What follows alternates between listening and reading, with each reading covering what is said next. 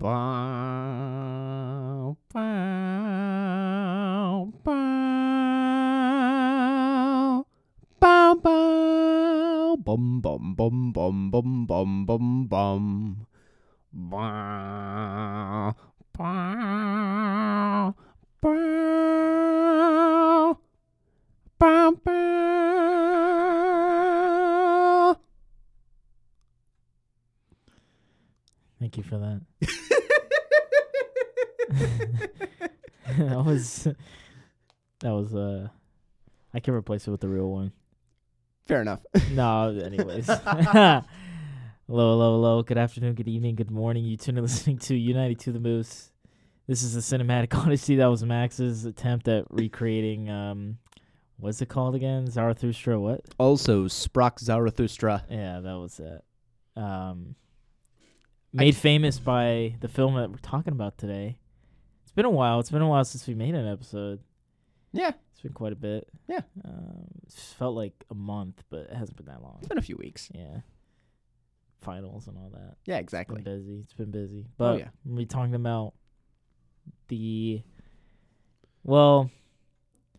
the film community, it is not a very polarizing film. It is heralded as one of the greatest films of all time. If not the greatest, depends on who you ask. It is widely cited and regarded as one of the most important and influential films ever made. It came out in 1968. Yep. It was shot and produced over the course of several years before that in London. And it is directed, created, written, produced by the genius and my personal favorite, and who I think is the greatest filmmaker of all time, Stanley Kubrick. May he rest in peace. This was his 5th film, I think, if I am correct, but that doesn't really matter. What matters is that he and, the crew, the cast, are responsible for making one of the most important films in the art form, not only for the way that it looks, but just like the things that they achieved with the effects, with how, the Stargate sequence, the in-camera effects, and like kind of the avant-garde nature of the narrative that was approached when making this film. There was a book, the co-writer, Arthur C. Clarke, he wrote the book simultaneously with the script, or with the screenplay. Yeah, so it's a little fun fact. But yes, we're talking about 2001: A Space Odyssey, absolute masterpiece. And I wouldn't say it's my pick for my favorite Kubrick, or I don't even think it's his best. I think Barry Lyndon is his best film, but that's more of a unpopular opinion. But either way, this is still considered one of cinema's greatest achievements, and that is an understatement. And that's from within the film community.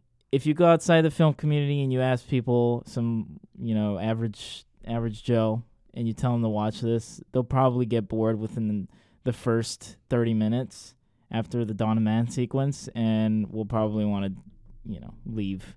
Yeah. But, actually, yeah. Yeah. But, that's how Americans be. Yeah. with art. Yeah, I came into this knowing all the hype around it, knowing that it was considered one of the greatest films of all time, knowing that it's consistently at the tops of lists for one of the greatest achievements in film, that it's Stanley Kubrick's one of his masterpieces, that it's, transcendent. And I go into this expecting this, and I'm going to put it like this. It is the most boring, most captivating piece of art that you just can't take your eyes off of. Is nothing happening? Yes and no, but it's so visually stunning that it's so hard to look away. The final 40 minutes of this film have no spoken words of dialogue. And I could not turn my eyes off of this. Mm-hmm. It was beautiful, Yeah. painstaking, careful, stunning. Yeah. I mean, honestly, like, holy cow. I mean, yep, that's what it did to me. I'm stuttering. Yeah. I mean, again, this is a film that's been talked about since the day it's come out. Although when it did come out, it didn't get the same hype or praise as it has now eventually come to at this point. Its reputation that it's gained. Yeah. Because it was a bit of a mixed bag, more so negative than positive from film critics, although audiences generally liked it more from what I've read than critics, ironically enough.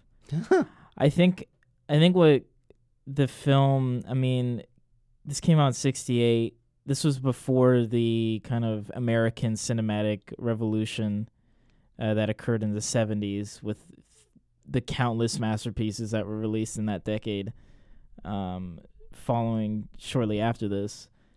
But, I would consider like the 60s, 70s to be probably the greatest decades of this art form. The number of masterpieces and like achievements that were made during that period were probably we'll never see again in a long time. But that's just my opinion. But either way, I mean, it's an avant-garde film. Oh, yeah. It tests your patience. It does. To the max. I mean, there are so many long shots, like shots that just go on and draw on for a long period of time. Like the sequence where the Blue Danube Blue Danube. I believe that's it. Is that what it's called? The Blue Danube Waltz. Yeah. Is playing, and it's like the ballet of the. That's exactly what I was going to say. Of the spaceships and the. Yeah. The space stations, kind of like. Just in a dance. Yeah, it's oh my gosh, it's so beautiful. It's a long sequence. You're essentially listening to a classical music concert instead. Like this would be one of those shown at the Philharmonic. And they would play the music while you watch the film because it's just coupled with that type of music. It's that sweeping thing. I'll be honest, I was thinking this was like a PBS kind of production because the thing that tipped me off, that made me think, okay, this isn't what I think it's going to be, because I came in thinking, okay, this is the evil robot Hal, and, the workers have to rise up. I was thinking this was basically just live-action WALL-E. I'll be completely honest. Really? That's what I was getting off of it. Okay. That's what I came in imagining. That this is just live-action WALL-E, machines, AI versus humans, not grander than that. It's just, should we give machines the power to think? And then I look and I see the rating. Now, the Motion Pictures Association of America is intense and hard, and they put a lot of stuff in through the ringer for having even slightest elements. Frozen is rated PG, just for reference. The Disney animated film with the song Let It Go. 2001: A Space Odyssey is rated G. This can be shown on like public access television, and honestly, it should. Yeah, no, it should. This is made by an American, by the way. For those that don't know, Stanley Kubrick is an American, even though he lived in England for most of his life. This is an American film, and should be given the proper what should I say, attention from general audiences that this film rightfully deserves. Because, I mean, again, within the film community, this is praise to the highest of heavens and deserves every bit of that praise. And, I'm going to glaze this film till the day I die. I'm gonna glaze this to the highest of heavens, as it rightfully deserves. But I want to talk about the film itself, rather than just like gushing. kind of the reception around it. Yeah, because it opens up. When I watched this in theaters at the American Cinematheque in Santa Monica, shout out to them. If anybody that is a member there, or listens, if they find out about. I saw in 60 millimeter. Ooh. Oh no, 70 millimeter. Very nice. Yeah, it was beautiful. Although they were re-showing it. Yeah, they show it. They show it every summer. Tristen is not 70. Yeah, no. Yeah. Or 50. They do it. They do it every summer. They do 70 millimeter projections every summer. So they did this, and I was like, I have to watch this. It was probably the best cinematic experience I've ever had in my life. Because this is a film that you need to watch in theaters. You need to fully experience the imagery, the sound, everything about it. Fair. In the opening, actually, it's darkness for like maybe 3 minutes, like a black screen for 3 minutes, and it's the voices that you hear from the monolith, like like that is playing before you see the title screen. Ooh. For like 3 minutes, maybe. You just sat there listening and watching a black screen. Yeah, it was intense. And then you see the opening, the very iconic, What I just sang. Yeah, what you sang at the beginning there. And then what is it? Earth, sun, Moon. and moon, right? In alignment. Yeah. It was very Wes Anderson without the pastel. It was just...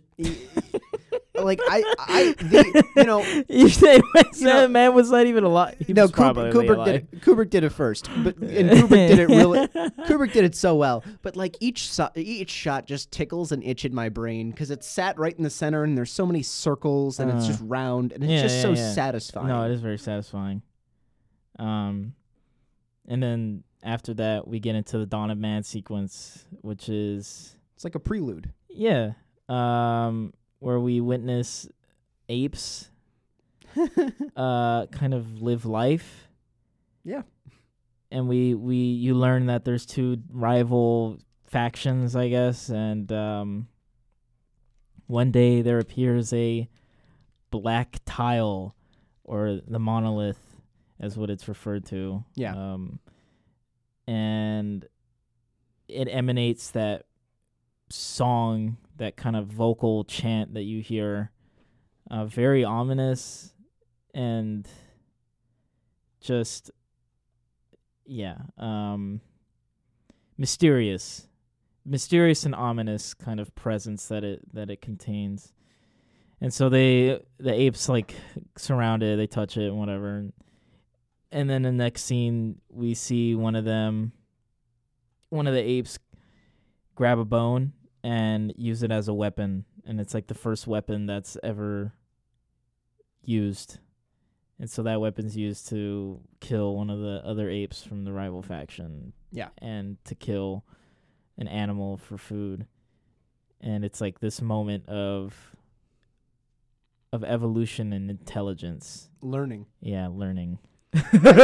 I'll be honest, I wasn't sure how much of this movie was going to be apes, so I'm like, oh, okay, he's choosing to do apes so we can, equate human processes with creatures that we view as simpler. And I'm like, okay, I get it. It's rivalry. It's we work for food. It's we live alongside, but we have disputes with people who are the same as us at our very core, just based off of, national differences and whatnot. Oh, and then we touch this thing, which could be higher power, could be God, could be faith, could be, whatever you want it to be, really. Something more powerful than us. Yeah. And then we learn, we progress, we grow, and use weapons to kill each other. Yeah. Which is sort of where I thought this was going. Like, I was trying to predict where this was going. That was wrong. That was dumb. It wasn't dumb. I mean, I was off. I was off. Yeah. Well, and then what proceeds to occur is probably the most iconic match cut in the history of the art form, when the ape throws the bone. Yes.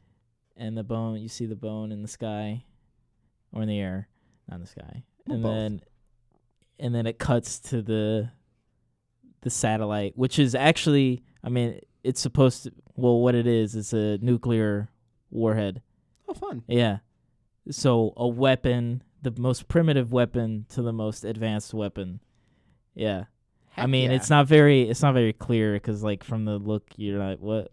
It's a satellite, but it's actually, it holds nukes in there. Wonderful. Yeah. So, but that man, that cut always gets me. It's just so simple. It's so brilliant. Yeah. Like every shot, everything about this film is just brilliant.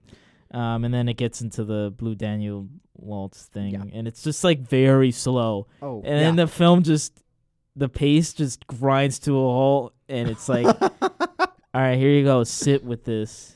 You know? It's good. It that's the thing. Like, yes, it's slow. Yes, you're basically just listening to concerto. You're just listening to classical music, but like you kind of need to. You're just kind of along for the ride. You're just floating, I guess, is a good word. And moving in from there, we go to the space vessel, the space travel flight, sponsored by Pan Am. Logging Before in. they went bust. Yeah, exactly. No, but like they're checking in the process of Haywood Floyd on the space station. Yeah. The amount of product placement I absolutely adore. Just because they go so far. There are so many, like, that was another thing I was paying attention to, because I'm like, because it's so slow, I got to reset my mind and, take a look at other things that I was looking for. I got to pick up a lot more detail, I think, in the background. And, he checks in through the, security gate, confirms that he's here. You got Pan American sponsored. Hilton's a sponsor. Who is it? Howard Johnson is a sponsor. It's like labeled, like the cafeteria is the Howard Johnson's Sky Cafe, something like that. And I was thinking, oh, it's going to be corporate. No, it's just, that's how we were able to finance space travel. I mean, that's just how it is in real life. Yeah. SpaceX. Yeehaw. The next frontier. Yeah, because, I mean, this whole, I don't even know, like probably 30 minutes, 40 minutes of this whole sequence where we're just watching him kind of go through the mullings of space travel, because he's a scientist, I think. Yeah. Not an astronaut. He works with the U.S. government. I know that for certain. Docks into the... Apparently, like, this is quite a realistic depiction of what space travel would look like. Apparently, I mean, I know they're stretch. I mean, obviously, just like my own head doesn't get it. Just because I feel like, again, you're traveling so fast out there, like you're orbiting Earth and you're floating, but like you're not floating in slow motion. No, you're not. I don't know. I guess it's hard to wrap one's head around it. But I mean, I guess it's kind of like a you had to be there situation. Stanley went up into space and did it himself. Before we landed on the moon. Yeah, before we landed on the moon, he went up there. I now understand. Well, technically, don't they float? Yeah, no. Yeah, they float, no? Yeah, like the way... farther they get away from the atmosphere, because gravitational pull is weaker. Yeah. So it's not like they're hurling towards Earth. Right. Like we've seen, No, but I was just expecting, if the Earth is spinning at 20,000 miles per second. Well, it's massive though. Earth is ginormous compared to those small objects. But technically, we are too. So like, as long as you're within the gravitational field, but in orbit, maybe it doesn't matter. I don't know. But like, I'm not a physicist. That was the thing that I was weirded out about by the repair of the pod. Like he just ejects from the pod, and he's just like slowly floating towards the. Oh yeah.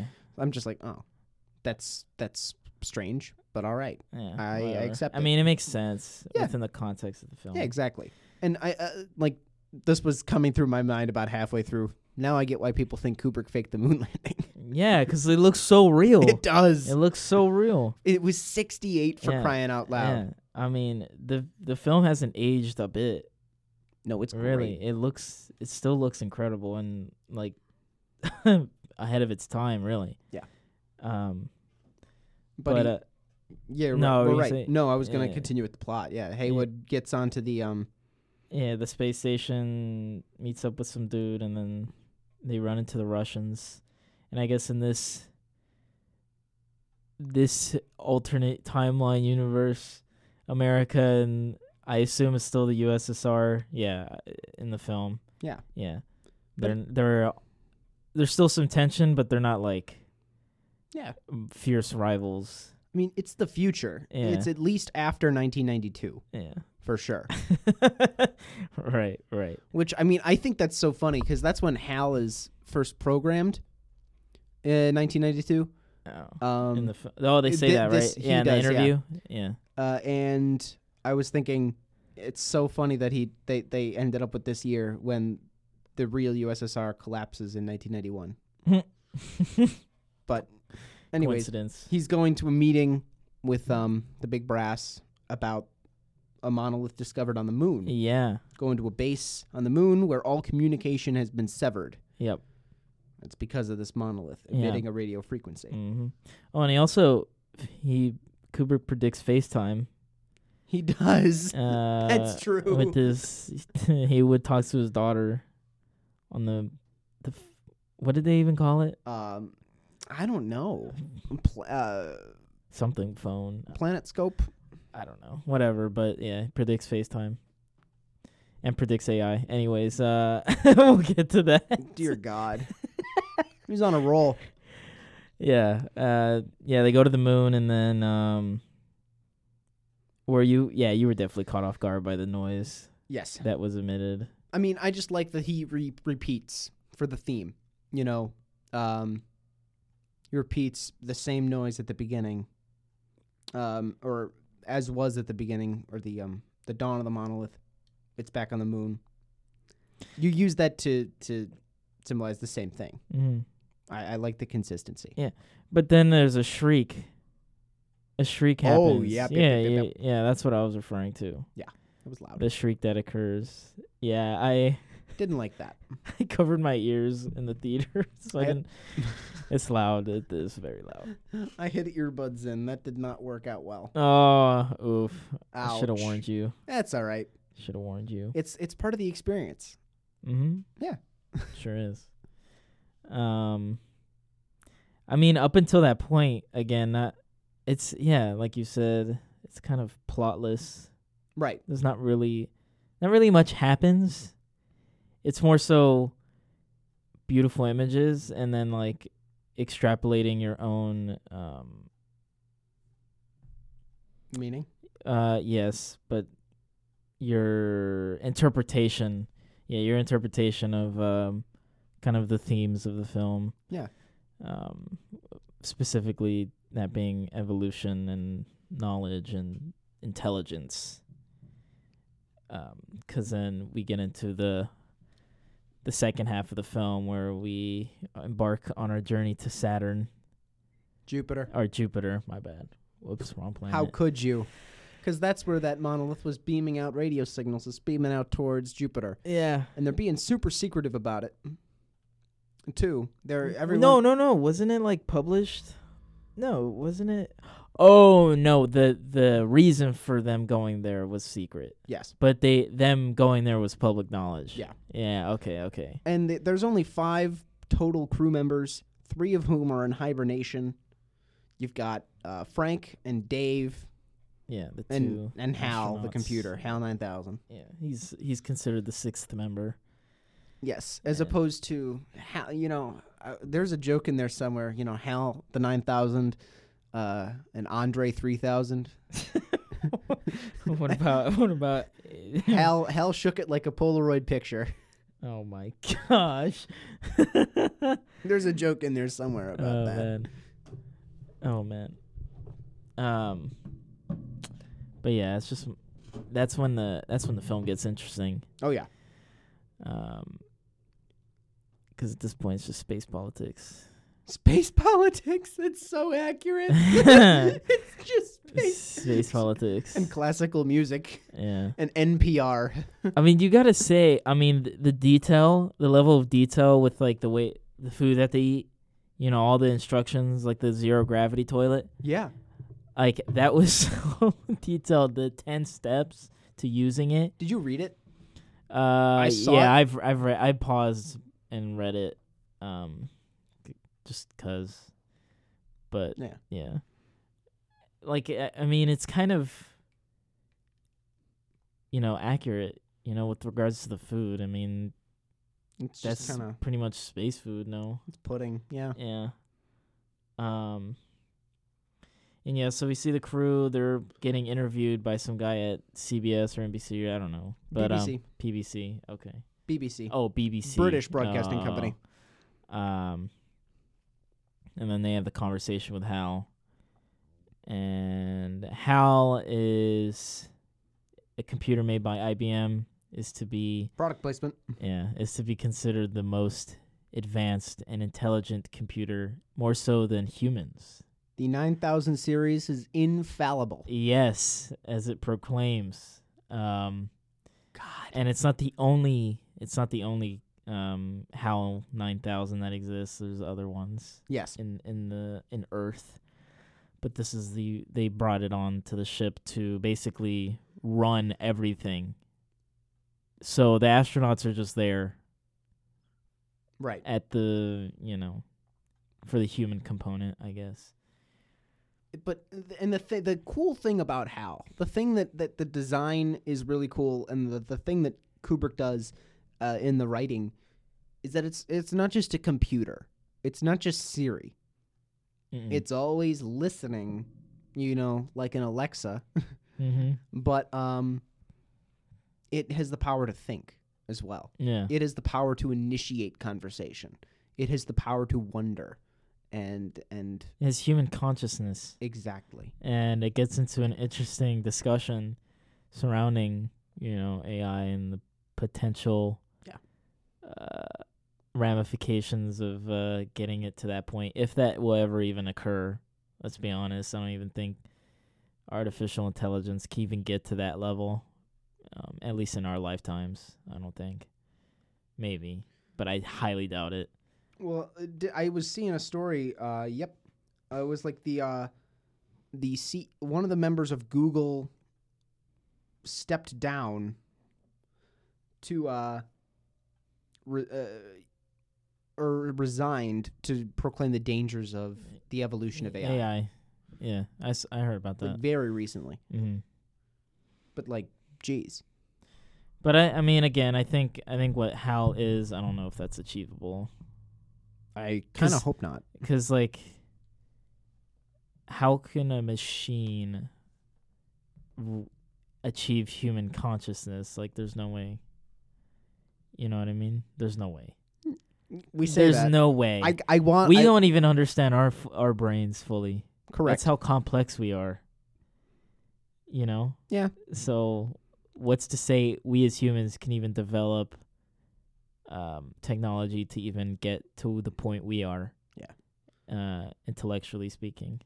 But I think that's what makes it so intriguing, that it's basically just another person, except it's we'll treat Hal. We call him Hal. Yeah, we call him like a person. Yeah, we're not like a name. Yeah, it's like we were going to say, okay, this is the ideal form of person. This is the ideal, godlike, perfect human that we all aspire to be, but we can't because we're human. Right. And that's the one issue that could possibly throw this mission off. Correct. Human error. Yeah. And there are 5 of them. And one of Hal. One of Hal. And Hal, again, has control over the ship. And Hal measures that. Hal is able to think about that and say, okay, well, the only thing that could screw this up, I'm perfect. The only thing that could screw this up is human error. Yep. These pesky little meat sacks. Yeah. But ironically enough, I mean, yeah, because like they glaze Hal up, you know, they glaze him up, and it comes and bites them. That whole thing. It's like not idolization, but as when they radio back about the issue that their satellite has been having. They say our computer has said that it's wrong, and your computer has just made an error and made a malfunction. Yeah, because they cross-referenced it with a different HAL 9000 unit. Exactly. And there was a difference. Yes. And that difference was deliberate because the 9000 unit on the ship made it look like there was actually a problem with the satellite when in fact there wasn't. Ooh, devious. That's when it gets scary with the AI. It gets sentient. It can feel emotion. Yeah. And it has its own thoughts, its own consciousness, and it recognizes the power that it has. And so it's like, humans in positions of power typically take advantage of it, and they don't heed to caution and do the right thing. And so, Hal doesn't do the right thing. No, and he admits it later. like the thing is, it's so low key with the conversations. If you're not paying attention to the words that they're saying, you're thinking, oh, it's just boring space mumbo jumbo. They're just talking about whatever. And then it turns out the words that they're saying are crucial to their survival. And the conversation with Hal is about human error. It's not just checking diagnostics. It's not a boring documentary. Because if you're invested by this point, you're thinking, oh my God, this is like the worst thing that you could be saying to the machine that controls your ship. Yeah. Yeah. Because then he's gonna do something bad to you. And yeah, because I mean, for the first 30 minutes of the voyage, or at least 30 minutes of the film, of the voyage, it's going pretty smoothly. Nothing really bad is happening. And then the satellite problem pops up, right? And then which astronaut goes out there? I forget. Frank Poole. Oh, okay, he goes out there, fixes it, comes back. Yeah, it should be fine. Yeah. Wait, so he's not... Isn't he basically torn off or something like that? What happens again? The first time he goes out, it's basically he goes out in the pod opens, and he kind of just is ejected towards the ship. He latches onto the ship. He removes the part that's supposed to be causing trouble to try and repair it. He's like, we're going to temporarily go dark. Hope that works. And they basically he takes the part back in to the ship. And they're repairing it. They're checking it out. They're like, I for the life of me can't tell what's wrong with it. I don't think anything's wrong with it. And Hal's like, no, there's something wrong with it. I promise. Oh, yeah, that's right. And then they have the conversation in the pod after that. Yes, where they talk about potentially disconnecting him and his higher thinking. But the thing is... They do it before they go out and reattach the piece. No. But this is the crazy part, is that Hal, while he can't hear them, he can read their lips. He can see. He can see because the red light is a camera. Yeah, if you've ever seen WALL-E, the autopilot of the ship in WALL-E. Oh yeah. He's definitely inspired by Hal. 1,000,000%. Yeah, it's not. It's a red dot inside of a black hole with a silver lens around it, and that's all you see. When it's Hal, you just see that red dot in the center of the film. It's insidious. It gives off a very insidious kind of vibe. It's so unnerving, and it's so great. And Kubrick throughout this is able to just use the image to spark fear. This, the close-up shot. Oh my God! Yeah, the close-up of Hal's lens. I love it so much because this is what it is. It's just imagery. You're not relying on score. You're not relying on stunts. I mean, it is visual effects to create some of the images, but you're just making the image and telling the story through that. Yeah. You don't need fancy writing No. if you're just going to show us what we need. It's the ultimate form of show, don't tell. Oh, I love it Which so much. Kubrick, I mean, Oh, it's so good. which Kubrick excels at in his entire filmography. I mean, he's not a filmmaker. Yeah, he's a very visual storyteller. One of the best, if not the best. It's fantastic. I was in heaven. I'm sitting in a Tim Hortons, just like, I'm so happy. You were watching this in a Tim Hortons? Yes, that's exactly what I was doing. It was amazing. No, I'm sitting through his ending monologue. I'm like, wait, where is the iconic lines of dialogue coming in? I'm sorry, Dave. I can't do that. Like chills. Oh, I was man. shaking. It was stunning. Yeah. And like he doesn't say, Hal doesn't say a word when he turns off the life support of the 3 hibernating scientists. No. It's more show don't tell, and I was in absolute heaven. And it's silent. Yeah, you're watching the life. You're just maybe hearing the beeps as, nervous function, metabolism, all that stuff. It's clicking up, and then you see it fail, and then you see the other one turn red. Yeah. And then you say, life critic. It flashes. Life critical. Life terminated. That's crazy. It's so good. Oh my gosh. It's demented. It is murder. No. What but I mean, like the way that it's shown is gorgeous. It's crazy. It's amazing. Oh, Like it's just purely an image.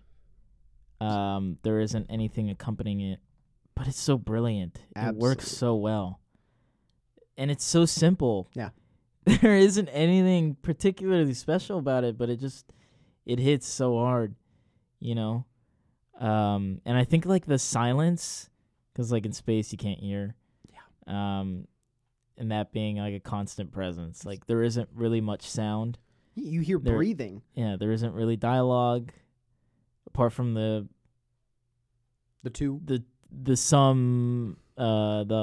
rare musical score. Right. That's about it, and it's mostly just the ambient sounds of the ship. And that's it. And it's like, it's deafening. Yeah. It's so good. It's so good. It's ironic too. Like, and honestly, you want to see a little bit more. You want to go a little bit more into that human error element with Hal. Mm. Mm-hmm. Poole and Dave, Frank and Dave, hop into one of the pods to get away and talk privately without the ears of Hal listening in to their conversation about disconnecting it. Right? So they hop into the pod. They want to rotate it. They check and see if he can't hear them, which, I'm thinking, God, that's a manipulation tactic. He's just not responding so that he can listen in to their conversation.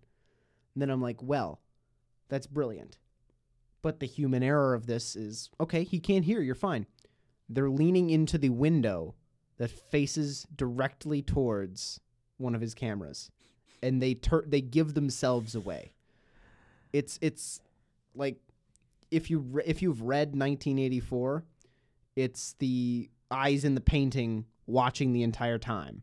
It's always been there. It's always hiding. You think you've beat it. You think you're hiding away, but really you're not fooling anybody because you're still in plain sight.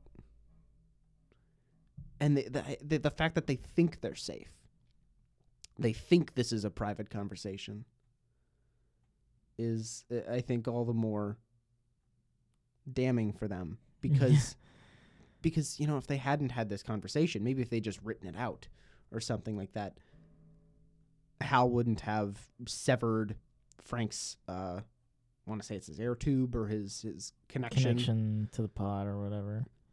Wouldn't have turned off the life support because he wouldn't have known. Yeah.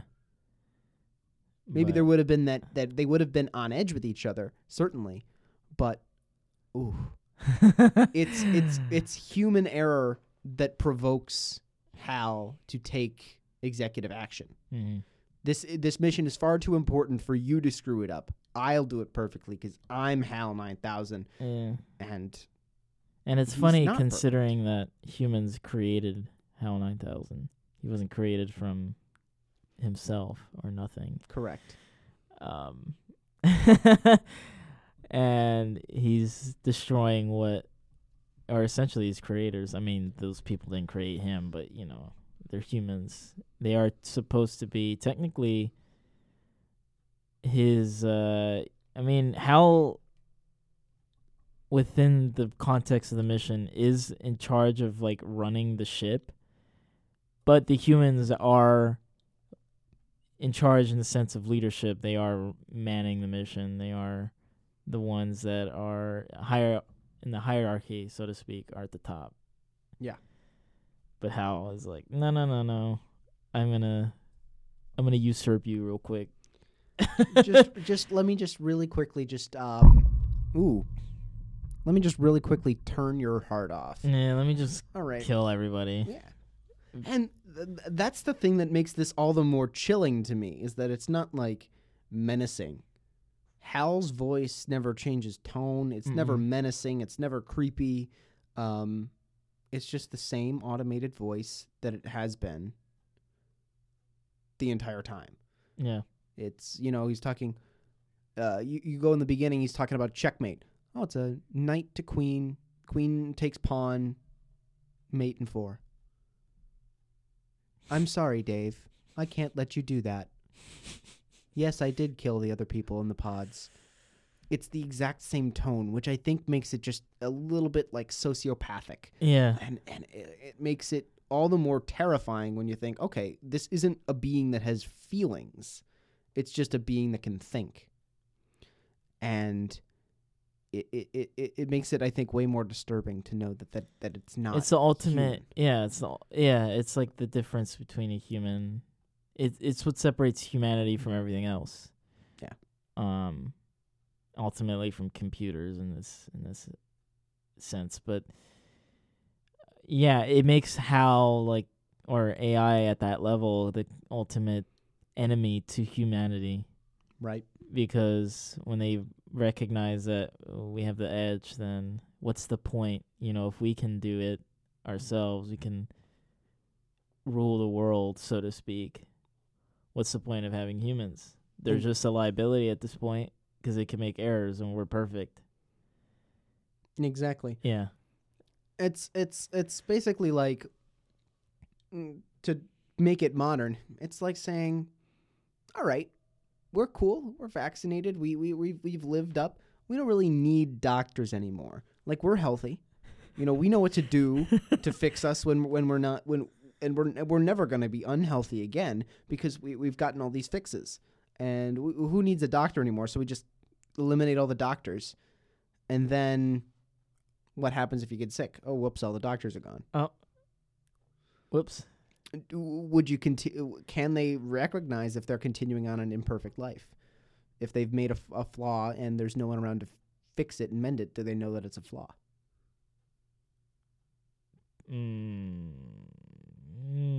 We're getting philosophical here on the Cinematic Odyssey. Yeah, we are. It's a great, if you're listening to this as it's released, aren't you having a great Wednesday morning?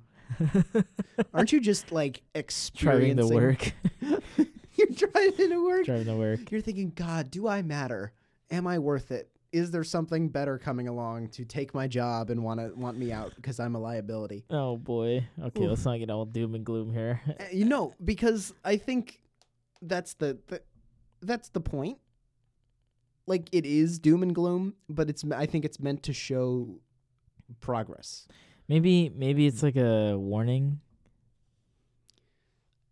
There was no. Computers at that time were pretty primitive. They weren't very advanced yet. You walk into a room and say, "Yep, that's the computer room." Yeah, because the computer was the room. Yeah, and now today, a computer is. The smallest one is probably someone's Apple Watch. Yeah. Oh, yeah. Or I don't know, whatever else. Got an technically could be a computer. An iPod Nano.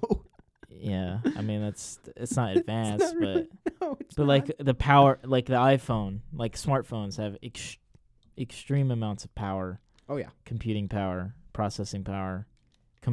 They're probably more. Yeah, they're definitely a lot more powerful than the computers of those days.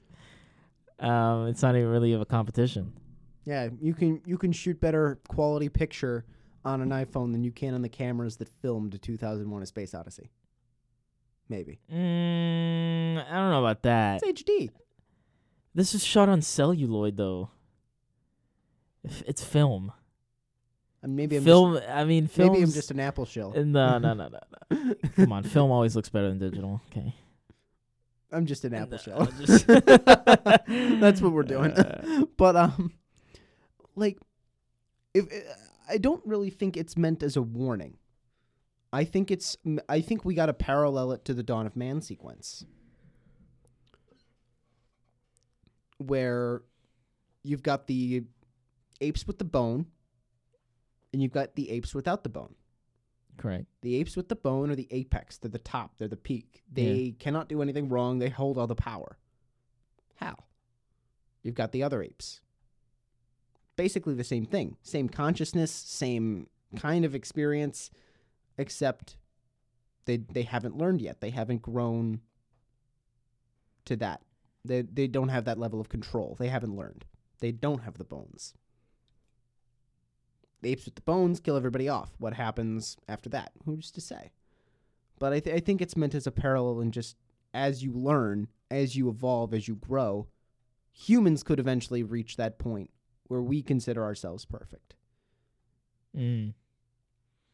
Oh, and that's sort of like what at the ending. Exactly. Yeah. And it's that kind of rebirth, that growth, that knowledge that comes with time passing. Mm-hmm. As time passes, we grow, we become more advanced. We're guaranteed to be better.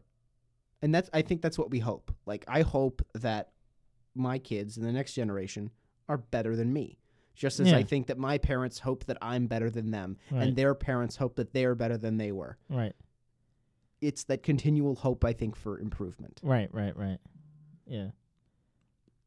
Yeah, because, I mean, outside of the menace of HAL 9000 and his rampage, his silent rampage. Oh, yeah. Yeah. Because after that, Dave is essentially killing.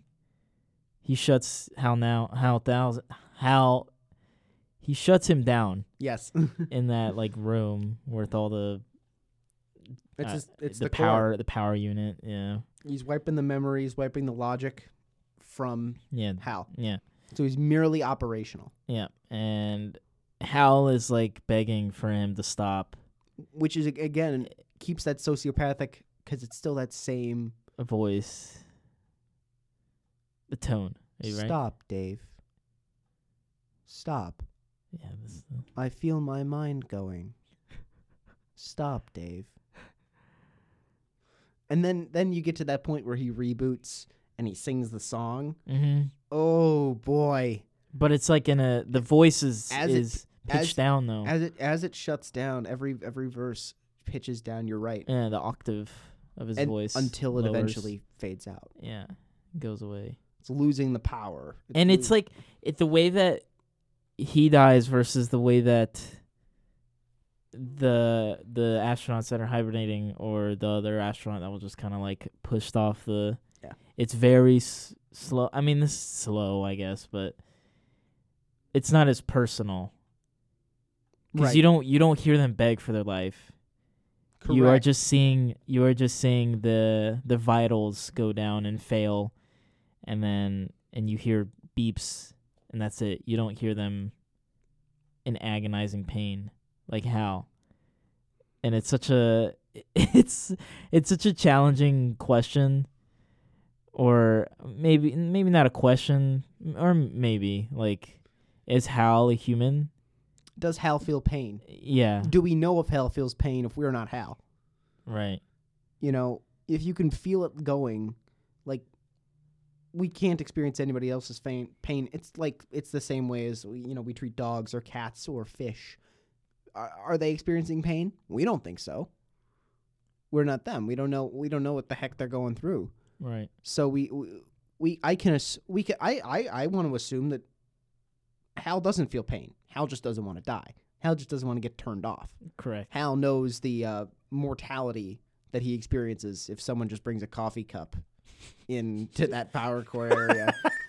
But coffee cup. HAL 9000, the most advanced computer in the world, versus a coffee cup.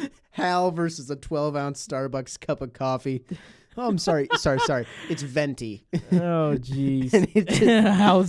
How's hey, he's crumbling in his boots, dude. Hey, that's human error at its finest. But oh man, water versus most advanced computer on planet Earth. I'm taking the water, baby. Oh man. Oh, but I think that's the thing. I think he just recognizes mortality, because I don't want to believe that Hal feels pain.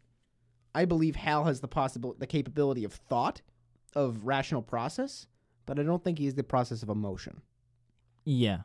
No, yeah, I would agree. And I think I make that conclusion. I come to that conclusion just because it's not expressed. The words are there. Yeah. But the emotion is not felt. It's Correct. like a generalized acting performance. Yeah. But in a fully conscious life form. Absolutely brilliant work from the voice actor too. Oh God, it's beautiful. He's amazing. I went back and I listened to his whole speech. Douglas Rain. Wonderful Douglas work. Rain. He passed away, so may he rest in peace. A while ago. I went back and I listened to his begging again. I listened to the whole sequence of shutting him down again, and I was like, this is spectacular. I want to bring this in and workshop this as a monologue, and because it's so creepy, especially you get the shift from him being Hal conscious versus being the freshly rebooted version of himself. Yeah. Love it. Yeah, brilliant. And then so he kills him. Shuts him down, really. Doesn't kill him. It's not a human being, but mutes him. And then it goes into the famous Stargate sequence where it's just awe-inspiring lights. It's just a light show. Stunning. And it's all done in camera. Everything there in that sequence was done in camera. Wow. Yeah, because, they didn't have computers to make CGI. That's true. So everything had to be practically done and in camera. Which is even more impressive considering the way the film looks and the Stargate sequence, which is incredibly mesmerizing. Oh, it's gorgeous. Because he reaches Jupiter, and he sees the monolith, and then it begins, and then he just starts hallucinating. Well, it's not hallucinating, but I don't know what exactly is occurring. I don't know if he's time traveling. He's traveling to a different universe, or I don't know what's happening exactly, or he's experiencing life from its inception to where it will be in the future. Yeah. You could interpret this in many ways. I think all are valid. The way the way I interpret it is he's being I don't know. He's I don't even know. I can't. I don't know. I don't know. What I read about it was that it was a link. Kubrick wanted to use the monolith as a link between the past, the present, and the future. Okay. And which is why I take it into my thought of it's symbolic of learning and evolution and growth, and that it's something that is meant to inspire change and progress. I think that I mean, if you're looking at it relatively in size, the one by Jupiter is far bigger than the one on the moon or the one that the apes are on and chilling with 4 million years ago. Right. But like as I don't want to manifest, how he gets there. Because what if we want to, we could go the way and say, oh, he's just in his consciousness. This is just in his head. This is just symbolic of the process that goes on in the human mind. The human mind ages, grows old, touches the monolith, symbolic of change, progress, and evolution, and then moves forward, is reborn. If you want to talk literally, I think in cell theory, we regenerate each one of our cells in our body once every 7 years. We are a fundamentally, physically different person every 7 years. I believe that's accurate. If there are any doctors who listen, please tell me that I'm wrong. No, my aunt's a doctor. She listens. She'll tell me if I'm wrong. Okay. But that regenerative, literally we're evolving, but also like that process of learning, growth. We literally see Dave get reborn as, big 3 foot tall floating fetus. Spoiler alert. In a large neoclassical bedroom. Spoiler alert. If you didn't know, you shouldn't be listening. Yeah. No, I'm just kidding. Oh man. But yeah, then the sequence kind of goes from this very how it opens with like the kind of linear, very like just lines, like lights of lines, and then it goes into this very kind of organic, galaxy-esque sequence after that. And then it goes into like images of Earth in different colors. It's orby, it's round, it's explosive, it's supernova. Yeah, it looks like the birth of stars. I thought he was getting sucked into a black hole, I'll be completely honest. That's what I was thinking. Yeah, that's fair. On my watch. But it looks like, like that looks like the fetus. Yeah, it does. It kind of does. I'll be honest, I was looking at it more of like a flamingo. Flamingo? Please forgive me. I thought it was a flamingo. Look, beak, eye, pink. Oh, I guess that's... Oh, yeah. I see what you're saying. I Okay. It was a flamingo. Yeah. But I think the looking at it like a fetus is way more thematically and fundamentally relevant. Yeah, flamingo. The cosmic flamingo. It's a Hitchhiker's Guide to the Galaxy episode again. Oh man. Yeah. But yeah, this is probably one of the most mesmerizing. Yeah, Mesmeric. I don't know. Whatever. You know what word I was trying to say. Sequences in the entire film. Yeah. I just can't look away. I just want to stare at it all day. Oh yeah. It's so good. Yeah, it's so good. I don't know how they did this. The different camera flashes of the eye. No. Like those, like this. What? Like how that? Yeah. How did they do that? I don't know. Like, bro, what? Yeah. You're manufacturing shapes on the camera lens. Yeah, somehow. I don't know how they did that, and it looks like CGI. It does. It looks like CGI, but it's not, because it didn't exist. Right. And there's crazy. There's a moment in there where Dave blinks, and every blink changes the color grading of the scene.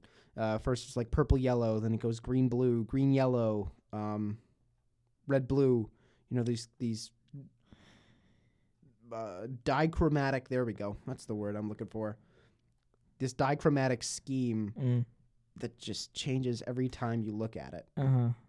Okay, I think I remember what my initial interpretation of this was when I was watching this a while ago. The entire sequence is Dave being shown, he's like with God, and God is showing him the creation of the universe, the creation of Earth, and the creation of intelligence. I like that. And all that. Because like the different colors and whatnot, it's not shown from the perspective of a human. Right. Someone or something far greater than what we can fathom and comprehend. That was what the interpretation I had. Watching the entire sequence. That's really smart. Because the monolith, at least in my opinion, represents intelligence. Mm-hmm. And the next step in intelligence, evolution in intelligence. And again, it's a black monolith, so I think also too, you can project whatever you want onto that image or thing because it's a reflective surface. It's kind of nothing, really. It really isn't anything. It absorbs, because like, right, black light, or like black as a color absorbs light. Yes. Correct? And I think from that meta speaking is like you can project what you think the monolith represents. So in my opinion, I think from my interpretation, the monolith is God. And so, yeah, so Dave is experiencing, or God is showing Dave, look, this is what I did. This is how I did all these things. Yeah. This is how I created the earth or whatever. But that's just my opinion. That's my interpretation. And it's silent too, if I'm not mistaken. Is that No, there's the That's right. there's music. That's right. It's the voices. Yes. Yeah. But the sequence afterwards, where Dave finds himself. Now this baffles me. I don't know what that's probably the most confusing part of the film because I don't understand a single thing what's going on there. Neat little neoclassical bedroom. Lit from the floor. Mm-hmm. Everything's white. That's cool. It's cool little room. Stunning. Yeah, let's skip to it because this is long. Anyways, yeah, that sequence is like 20 minutes long. Worth it. No, yeah, it's beautiful. But yeah, he spawns in this room with I think the picture or not the paintings are from. Like Baroque era? It's not Renaissance. I think that's accurate. Is it Baroque? I cannot speak to that. Let's see. No, I cannot speak to that. I don't know. Well, I know it's not Renaissance era paintings. I know that much. But it's like something in the 1700s. It's from what I can tell. Yeah. It looks like paintings from the 1700s. I just don't know what period exactly. Maybe the Romantic. Oh, no, Romantic's later. That's in the 1800s, right? Whatever, it doesn't matter. Actually, it does matter because it probably has some. There's definitely some meaning to it. But either way, Dave's in this room. He spawns in with his astronaut suit on. He's like gets considerably older each time we see him. Yes. And then he's kind of like wandering around the room, eating dinner. And then he appears on the bed, and he's like old, like about to die kind of old. And then the monolith appears, and then he turns into the baby fetus thing. And then the movie ends with also Spock Zarathustra playing triumphantly in the background. Because the fanfare is literally called Sunrise.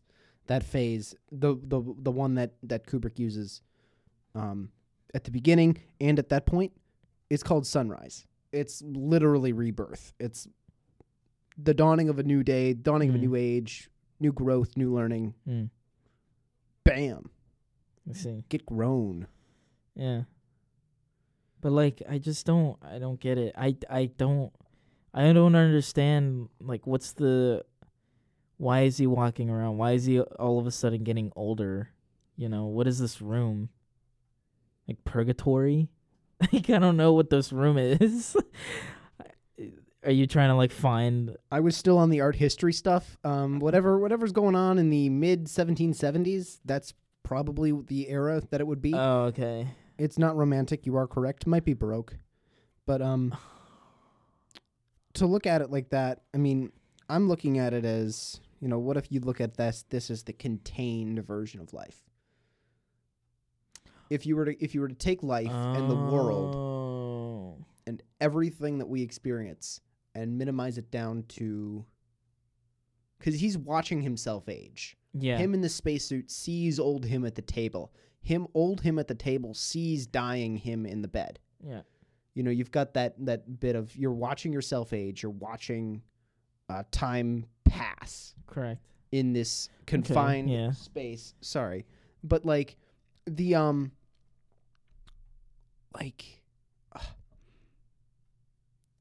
if we were to live, if humanity were one person, and instead of living on the planet, we lived in a room or a floor of a house,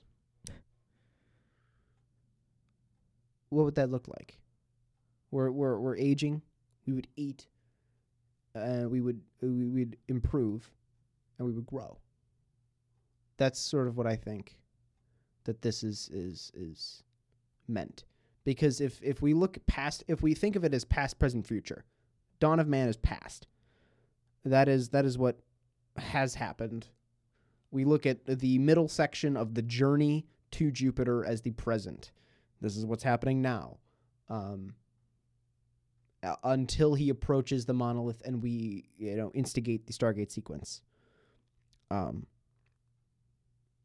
You've got that present moment of we are debating whether or not we're fallible. Are we infallible? What's the limit on humanity? Is there something better that's going to come along and render us obsolete? But then you've got the future in the little bedroom. And the future is without conflict, without strife. It's just a place where we learn and grow and age. Oh, okay. But bam. Nice. That's good. That's really good. Bam. But bam. It's funny you say that because, I mean, Kubrick has always had this reputation of being a very cold filmmaker, very gloomy filmmaker. But, I think that interpretation is dead on. And yeah, Kubrick himself never wanted to explain this film. Yeah. But he conceded. I don't know if what he said was like what he actually meant from his perspective, what he was trying to say. But he, in an interview, which he seldom did in his career, he rarely did interviews. He said that this film represents the evolution of intelligence. Yeah. Which I think is certainly true. I mean, that's certainly the case. But I think what you were getting at is certainly more on the dot than what he alluded to. I'm not him. I don't know what he was intending when he made it. Yeah, no. But like, I think that, he's making that parallel. Okay, this is human, but it relates to everybody. And one of the last images that we see is two orbs facing off against each other. One on the right, Earth, I assume. Yeah. And the one on the left, the little baby from the room, in the womb. But it's more so, it's like the Star Child, right? Is the name that people have given it. Okay. Yeah. I see it as a mirroring, a little bit. Like you've got these two circular things. This is life in both spots. what we do with it, how we improve. If we look at the evolution of the person on the left, how does that match the evolution of the planet on the right? Right. Can we say that the planet has evolved to a spot where we think Earth thinks it's infallible and that there is nothing out there that could possibly, take us down? And then it turns out there's extraterrestrial life that's far more intelligent than we are. And that's our HAL 9000, something like that. Mimicking it to the entirety of the world, not just, a personal growth as well. Oh, wow. Damn. It's deep. Max. It's deep. Yeah, no, I mean it is. Oh, yeah. Yeah. But you coming out here with spitting fire, dude. I ate my philosophy pills today. Dang, man. I was, I tell you, the iced cappuccino does something to the body. Gets you so ready. Oh, man. Yeah, that's really good. That was really good. Thank you. Yeah, that's good interpretation. Analysis there. Well, thank you. I'll push my glasses up my nose.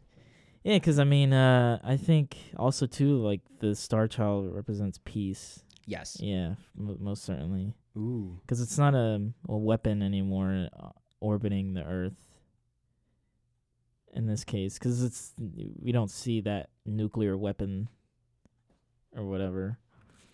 Yeah. Like we did at the beginning with the match cut. But instead we see the Star Child looking over as a protective kind of guardian. Yeah. And if we're gonna you want to contextualize it, as he's making this film, it's the 60s. You've got the Vietnam War looming, very unpopular war. You're dealing with the Cold War as you're making it. You're dealing with the onset of the Vietnam War and the drafts and everything. As this comes out, April of '68, war's been going on for 2-3 years. But at this point, it's very unpopular. Mm-hmm. So this could also be I think that's a totally excellent way of looking at it as peace, especially with the contrast of the nuclear warhead, especially considering, war is incredibly unpopular. Yeah. Yeah. Yeah. Just stunning. Brilliant. Stunning. Absolutely brilliant. Again, if you don't have the patience, please find the patience. To watch this. It's a good afternoon film. Yeah, don't watch it while you're tired, because then you'll pass out. Yeah. Even I would probably pass out. I think I almost did. Yeah. And I love this film, and I love Kubrick's work, and I probably would pass out watching this if I was tired. But if you accept the beauty of it and you're just kind of chilling, you're going to have your mouth slightly open. You're just be like, oh. Yeah, it's one of the greatest works of art ever made. Not even in film, just in general, in the history of humanity. This is up there. Yeah. Right? And considering film is, in the grand scheme of things, is a relatively young art form. Yeah. In the history of humanity. You have sculptures, paintings, writing, or books, novels, playwrights. Those are a lot more older. And music, too. Oh, yeah. Music's pretty old. I would say, filmmaking is probably the youngest? Definitely. Yeah, definitely is the youngest. And it's already made some of the most important art pieces that we have ever witnessed. Yeah. And this is one of them. What is there to say that already hasn't been said about this film? I don't know. It's like The Godfather, and we'll definitely have to watch that. I did talk love about it on this at some point. Yeah. We have to. It's The Godfather. Come on now. Fair enough. It was spectacular. Yeah. Stanley Kubrick. Round of applause. Yeah, if there's one thing that this film doesn't have that The Godfather does have, it's the word gabagool. The word gabagool appears once in The Godfather at the 10-minute mark. Yes. Wait, really? Yes, it does. I've seen that. I've seen Godfather 4 or 5 times, dude. Really? It's the one thing that I take away from The Godfather. Gabagool? Wait, Gabagool. Who says it? It's somebody at the wedding. They're just handing out sandwiches, and he's like, "Oh, the gabagool." No way. I never cut. Wait. Yeah, Hal doesn't talk about the gabagool, which upsets me. Man. But the gabagool. But that's what it is. 2001: A Space Odyssey. The gabagool. No gabagool. No gabagool. Just dehydrated space pudding. But yeah. Dang, man, that was an incredible film. That was my first Kubrick. That was yeah. Well, that's a good one to start with. Fantastic. Yeah. So, I mean, outside. I mean,